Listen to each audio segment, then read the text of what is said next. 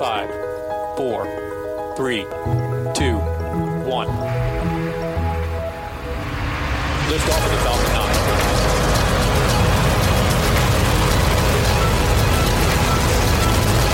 Falcon 9 clears 30 hours. Hi, I'm Mark Boucher. Happy New Year and welcome to the first SpaceQ podcast of 2018. My guest this week is Andrew Jones, a journalist based in Finland who follows China's space program. He writes for gbtimes.com and has written guest blogs for the Planetary Society as well as for Space News. In this week's podcast, Andrew and I are going to delve into China's space program, which has set an ambitious schedule of possibly launching more than 40 rockets this year. Welcome, Andrew, to the SpaceQ podcast. Hi, Mark. Thanks for having me. Well, to start, what can you tell me about China's first launch of the year, which happened earlier today? Well, typically, and unfortunately, there was no live stream or TV coverage of this, and no indication that the launch had taken place until around about 40 minutes later, when the PLA and the Chinese state media announced that the launch had taken place and that it had been successful. So that's the first launch of the year, in which could be up to 40 launches. And this was carrying 2 Earth observation satellites for a company called SpaceView, which is setting up a constellation of, I think, about 25 plus Earth observation satellites, mostly optical and some video satellites. So the 2 today, they'll be providing, I think, around 50 centimeter resolution. And these are commercial Earth observation satellites as opposed to the government-run ones. Yes, that's right. They're a commercial company, but they are linked to the China Aerospace Science and Technology Corporation, CASC, which is the main contractor for the Chinese space program. So they're kind of, they have the link in a way, but they're operating somewhat separately. As many businesses in China do. So going back to a comment you made at the beginning with respect to the live stream and the announcement of the launches, do you see that continuing on into the future where, China will continue not to broadcast the launches live, but rather, if it's successful, say something within a reasonable amount of time, if you will, and then post the video afterwards? Yeah, I don't really see much change to that, really. I mean, China's got 4 launch sites.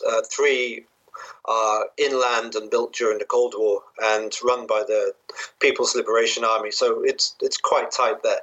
I think in one of the sites, actually in Sichuan province in Xijiang, you can go there as a tourist. I think you can get a ticket and kind of have a look, but otherwise it's very closed. So I don't see much change. However, with the new coastal launch site at Wenchang on Hainan Island, that's a lot more open, and all the launches from there, so the Long March 5 and then Long March 7, the new launches, they've all been live streamed and lots of spectators and so on. So I think those will continue to be open, but for the rest, it's largely going to be no coverage unless it's a major mission like a Shenzhou crewed mission.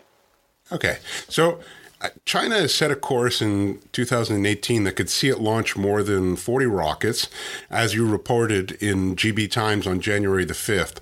China has never launched more than 22 missions in a year, and last year they had hoped to launch 30, but they wound up launching 18. Are they being realistic with their target of 40 plus launches this year? Yeah, that's a good question. It's going to be very interesting to see how they go with this planned cadence. It's not completely out of the blue in the sense that the China CASC, as I said before, the main contractor, last year they were aiming for around 30 launches, and they fell short because they had a partial failure of the Long March 3B, which carries satellites to like medium and geosynchronous Earth orbits.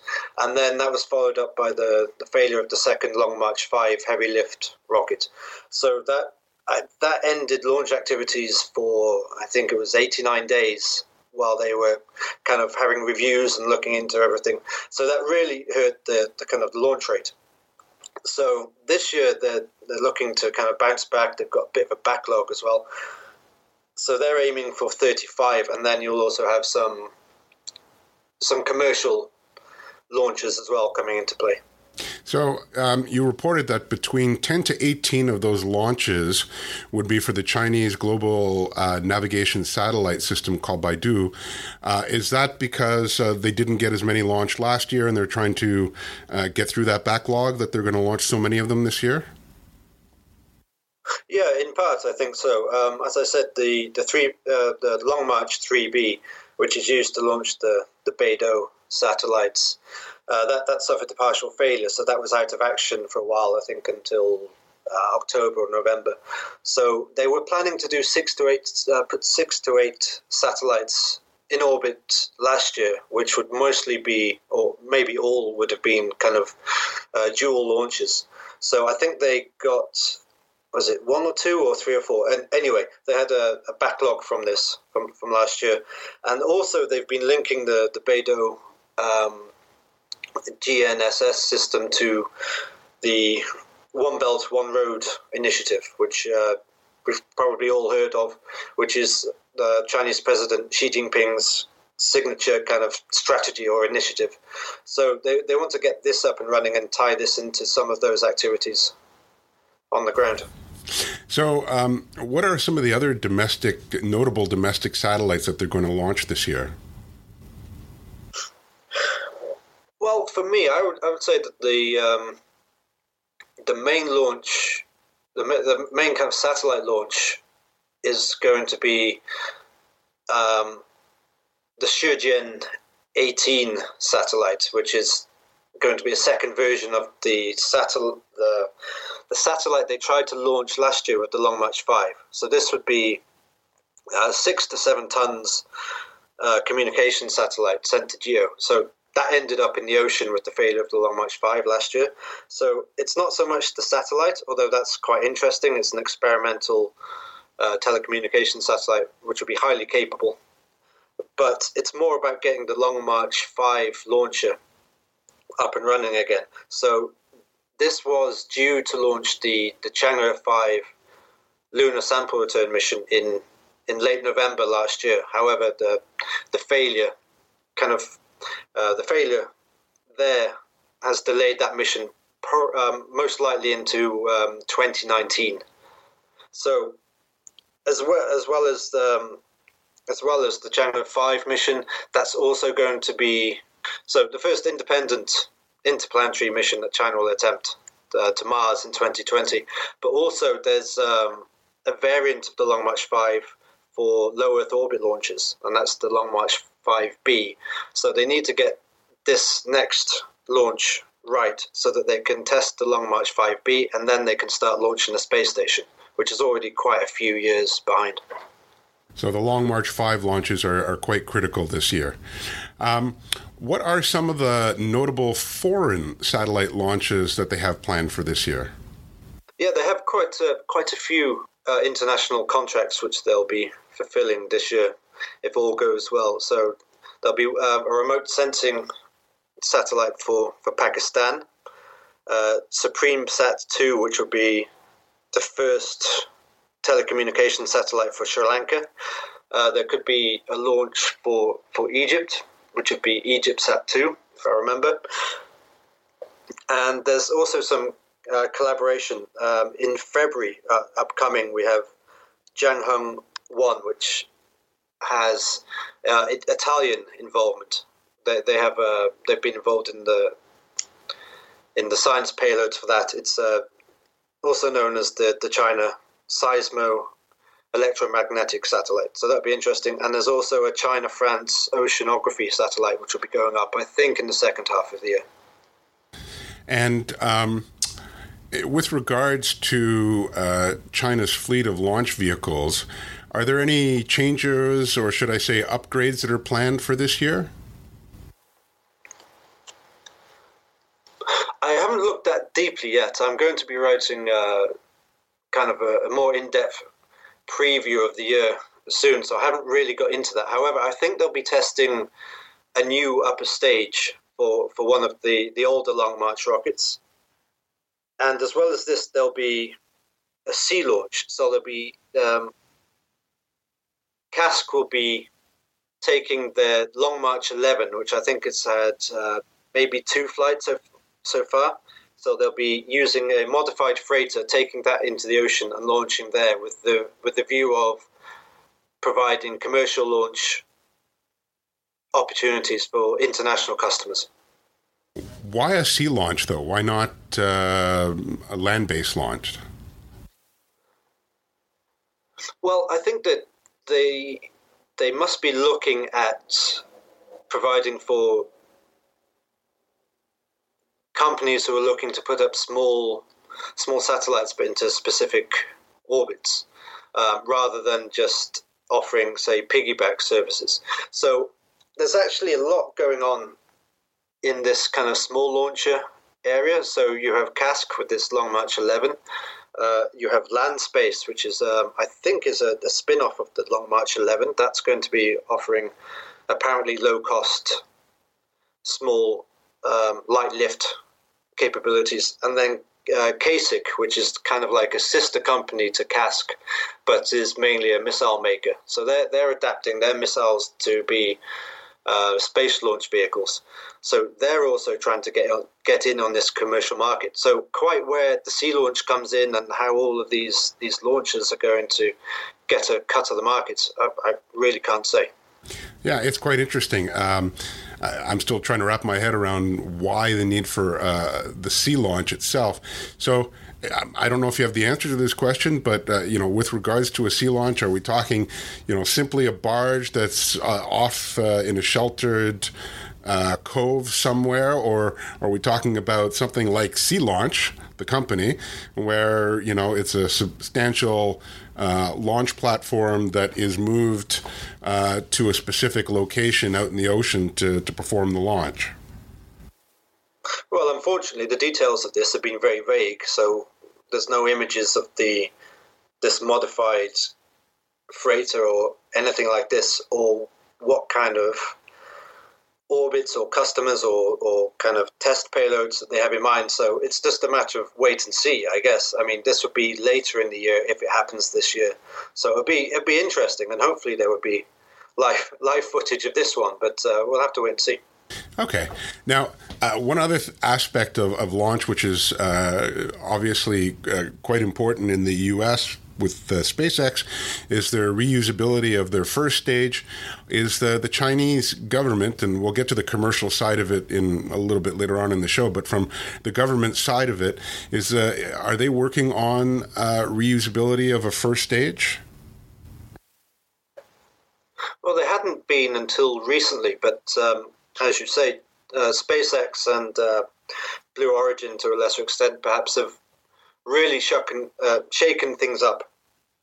And late last year, the main contractor released what they called a Space Transportation Roadmap. I think that ran up until 2050. So there's a lot of very interesting things in there, such as I think there was a nuclear-powered shuttle, for example, that was around 2050. But they did note that they would be aiming to launch reusable first stages, I think, in the 2020s. But then by 2035, they would look to have all their launch vehicles as, I think, fully reusable. Okay. So that's very interesting. And who published that report? That came from the China Aerospace Science and Technology Corporation. That the main contract. The main contractor of the space program. So quite how much of this stuff happens, I mean, it's all very, very much arbitrary kind of deadlines which they've set, but it's a very interesting document to look at to see what they want to do going forward. So let's talk about the spaceports a bit. So you've told us already that, 3 of them are basically Cold War remnants, and they're PLA restricted, if you will, so they're very hard to get access. It's not like the average tourist, whether it's Chinese or foreign, will get an opportunity to see launches from any of those spaceports. But the one spaceport that seems to be used the most is the Zhejiang spaceport in Sichuan province. And the reason for that, I take it, is where it's located. It's a good location for a little bit further south. But the Wenchang spaceport on the island of Hainan, which is the newest one, is just 19 degrees north of the equator, but it's sparingly used. And is that just because the Long March 5 track record isn't there yet? Or, will they be using that spaceport more frequently as we go forward? Yeah, I think that's certainly the plan, to use it more in the future. So the Long March 7 and the Long March 5 are the launches which will be lifting off from there. So they're the next generation, or rather the new generation of launch vehicles which China has just developed and tested. So these are cryogenic rather than the older hypergolic Long March vehicles. So I think the debut launch of the Long March 7, that came in 2016. I think that's flown twice from Wenchang. So the first one was a test. They had a test of a scaled down crewed capsule for a next generation Shenzhou vehicle, which was very interesting.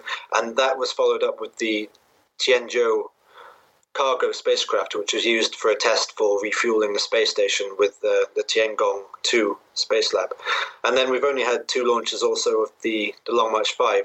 So in the future, the Long March 7 and its variants are apparently going to be used for kind of take over as the workhorse from the Long March 3B. And of course, the Long March 5 will be coming into play with a lot more with the lunar and Mars missions, robotic lunar and Mars missions, which I have planned, and also the space station launches. And also, I think that the Long March 9, which is going to be kind of a Saturn V class super heavy launch vehicle, that would be going from a new complex on Wenchang when that's ready. So the interesting thing about Wenchang is, well, there's many interesting things, but the fact is that they have to get the rockets there by ship. So they have to be shipped from up in North China from Tianjin and brought down to Wenchang in preparation for launch. I mean, they just don't fit through the tunnels or on the rail or the road networks overland.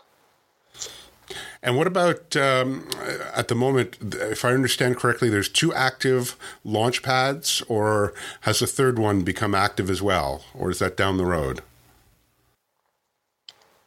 I think the third one would be for the Long March 9, but that's probably not going to debut until late 2020s at the earliest, unless the Long March 8, which is a new launch vehicle which they're developing, which might debut in the next couple of years, unless that is being considered for launch from Wenchang, but I'm not sure about that.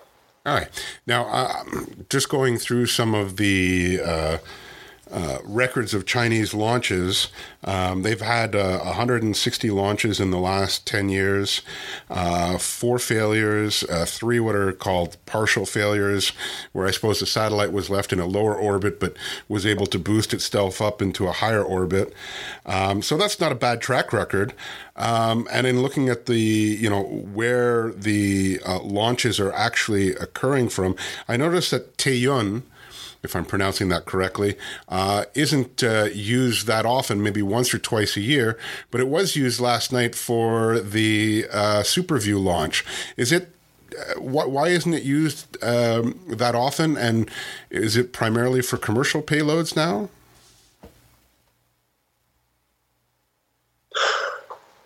I'm not quite sure about that.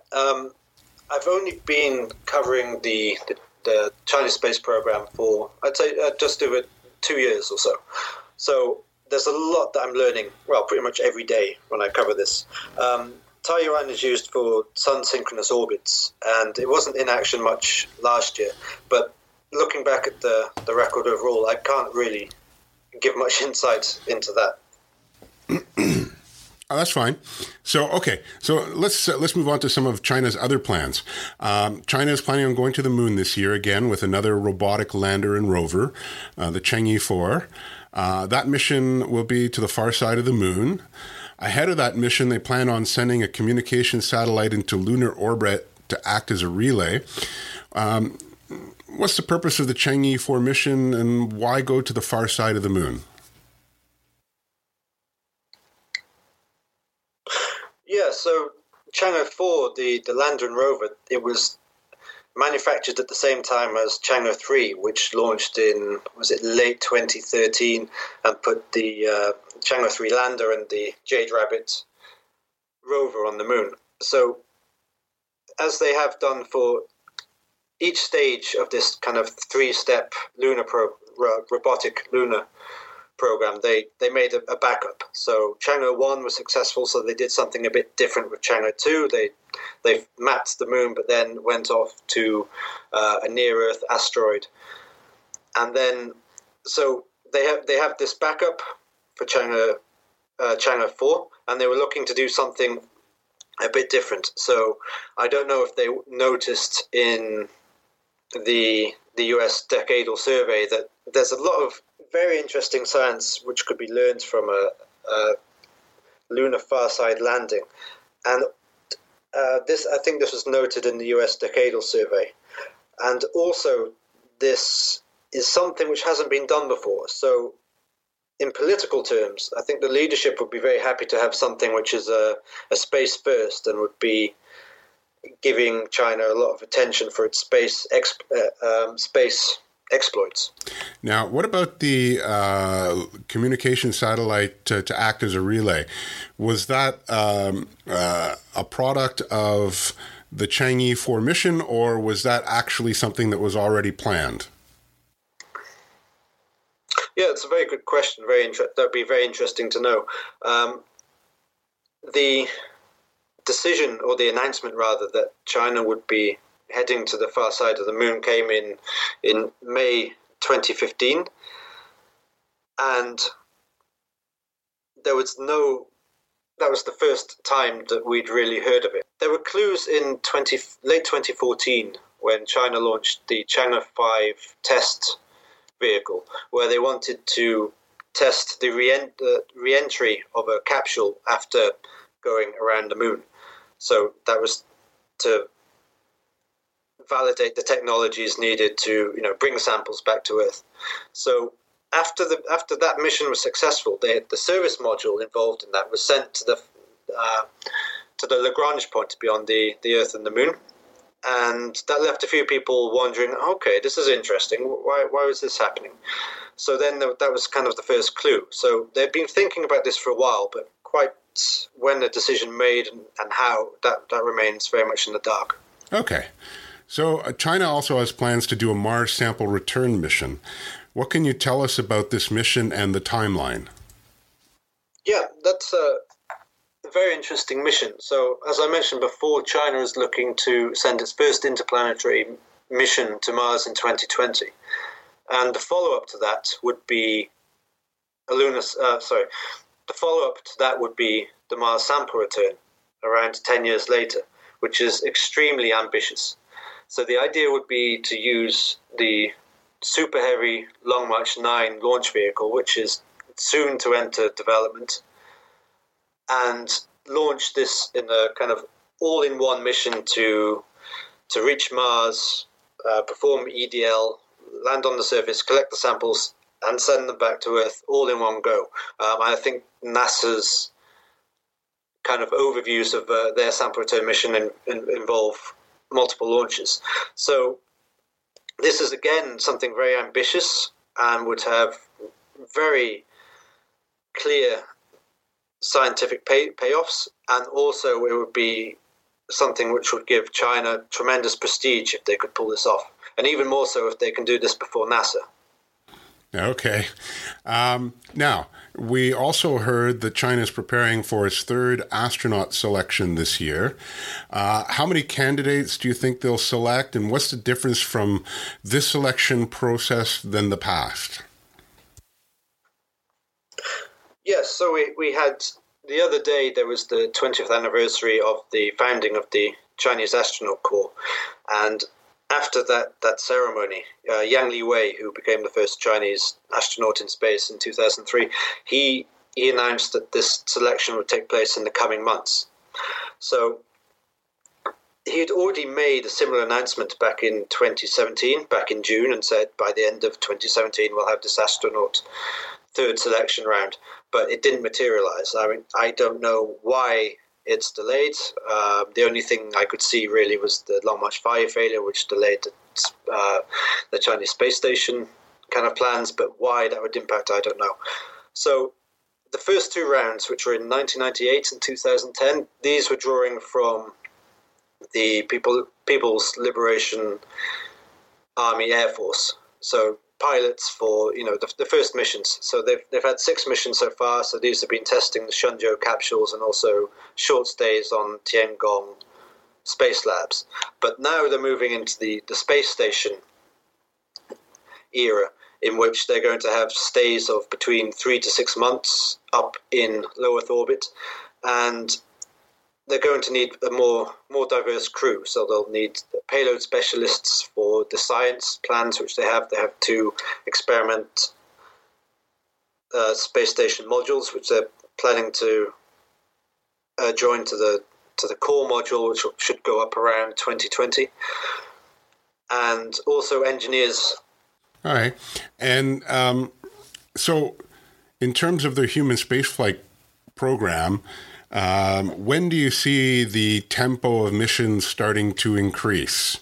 Yes, that's a very curious thing about the human spaceflight project that the Chinese have going on. That since the first crewed mission in 2003, there's only been 5 further missions, and we're now in 2018. So there's been a very slow launch rate, but at the same time, they've been making fairly decent strides each time. So like a second crew member, a third crew member, a spacewalk, docking with a space lab. So the launch rate still isn't going to increase until after the first space station. Until after the first space station module is launched, and that's going to be around 2020, after they've got the Long March 5B tested and up and running. Then you're going to have a cargo supply craft going to this core module. Then you would have the next Shenzhou mission. So we might not see that even until 2021. But once that happens, then they'll be looking to make up for lost time and looking to construct the space station by around 2022, 2023. If the plans don't change. So it's still quite a way off. It's still a ways off. Okay. Now, looking at China from the non-governmental perspective, but, the commercial side of it, and looking at commercial launch companies, it's my understanding that there's a company called LinkSpace, which is aiming towards rocket reusability. I think before Christmas it was, or the holidays, they released a video of a scale model with showing the rocket maneuvering and hovering. How does the government view such these commercial efforts? And are there any other Chinese new space companies that you're aware of that maybe we should know about?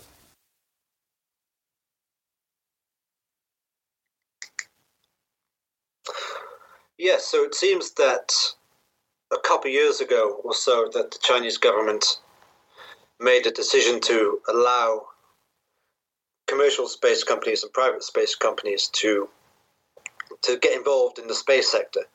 So, as I understand, technology access is still quite guarded. So these companies would have to be kind of blessed in a sense by something like CASC or its sister company CASIC in order to get their hands on the technology and be able to proceed. And as you say, we have Link Space, which has been doing those tests, which we can see posted on Twitter, for example. And then also there's OneSpace, which is another company which has emerged in the last couple of years, and also Landspace. So these last two, Landspace and OneSpace, I think they will be looking to test their first launch vehicles, their first orbital launch vehicles this year. For Link Space, I think that they're being much more ambitious as they are looking for first stage reusability. So I think we might not see theirs debut until 2020. So aside from the commercial companies that we just talked about, Landspace, OneSpace, and Link Space, there's also a government effort to build a new launcher for commercial purposes. Can you tell me about that? So CASIC, which, as we mentioned before, was the kind of the defense contractor, which is also involved in the space sector, they're developing their own solid propellant launch vehicles called the Kuaizhou launch vehicles. So last year they tested the Kuaizhou 1A, and they'll be looking to launch that again this year. And one of their plans is to launch, I think it's 4 of these within 1 week, and launching multiple small satellites in each go. And later on in the year, they'll be looking to debut their Kuaizhou 11 launch vehicle, which is going to be a slightly heavier launch vehicle. So the interesting thing is that these won't be launching government payloads, but they will be looking for the commercial market. But I think what they're planning also is to provide some kind of backup to the larger launch vehicles, which the main contractor is providing. Because when you have a launch problem, say with the Long March 7 or Long March 5, then they're going to be struggling to get their plans back on track. So they're developing one which I think will be 20 tons to low Earth orbit, and incredibly another solid propellant rocket which will be capable of lifting, I think, 70 tons as well. So they have some quite serious plans, but quite where they fit in, it's not quite clear yet. Okay. So my last question then, a political question, if you will. While the U.S. and China are not in a space race per se, is the perception that China is equal to or ahead of the U.S. in space activities important to the Chinese government?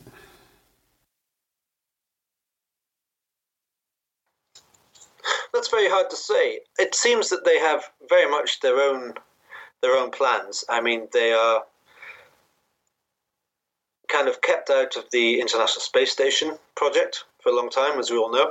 It's not clear if they would get anywhere near the Deep Space Gateway or anything like this. So they have their own plans, which would be the Chinese space station going up in the next few years, and then they have their eyes on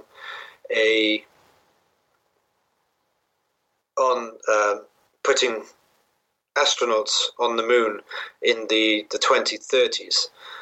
In other realms, I think the Beidou system is about economic opportunities, but also then getting rid of any reliance on GPS, which would be a problem if there was a conflict. So I don't think that they are looking to overtake or place themselves as alongside the United States. I think that's a long way off. I mean, we see headlines a lot about a space race, but it's not apparent in what areas China is competing or the US is looking to head off the competition or anything like this. So it's an interesting question, and it's one that's going to keep coming up. But for now, I think China's happy kind of pushing along with its own plans at its own pace rather than overtly challenging. Okay. Well, thank you, Andrew, for being on the SpaceQ podcast. I hope we'll get you on the show again in the future to discuss China's space program. Again, thanks very much for having me. It was nice to chat. Well, that's a wrap on this episode of the SpaceQ podcast. If you have comments on this episode, you can email me at podcast@spaceq.ca, or you can post them on our website at spaceq.ca, where you'll find an archive of each episode. You can also find SpaceQ on Twitter at Canada in Space, and we post all our articles and podcasts to Facebook at The SpaceQ, and don't forget to like us on Facebook. I'm also on LinkedIn at Mark K. Boucher, and if we're connected, you'll get SpaceQ articles and the podcast notification in your newsfeed. If you like the show, please subscribe to us through your favorite podcast app. If you use iTunes, please consider rating the show and writing a review if you're so inclined.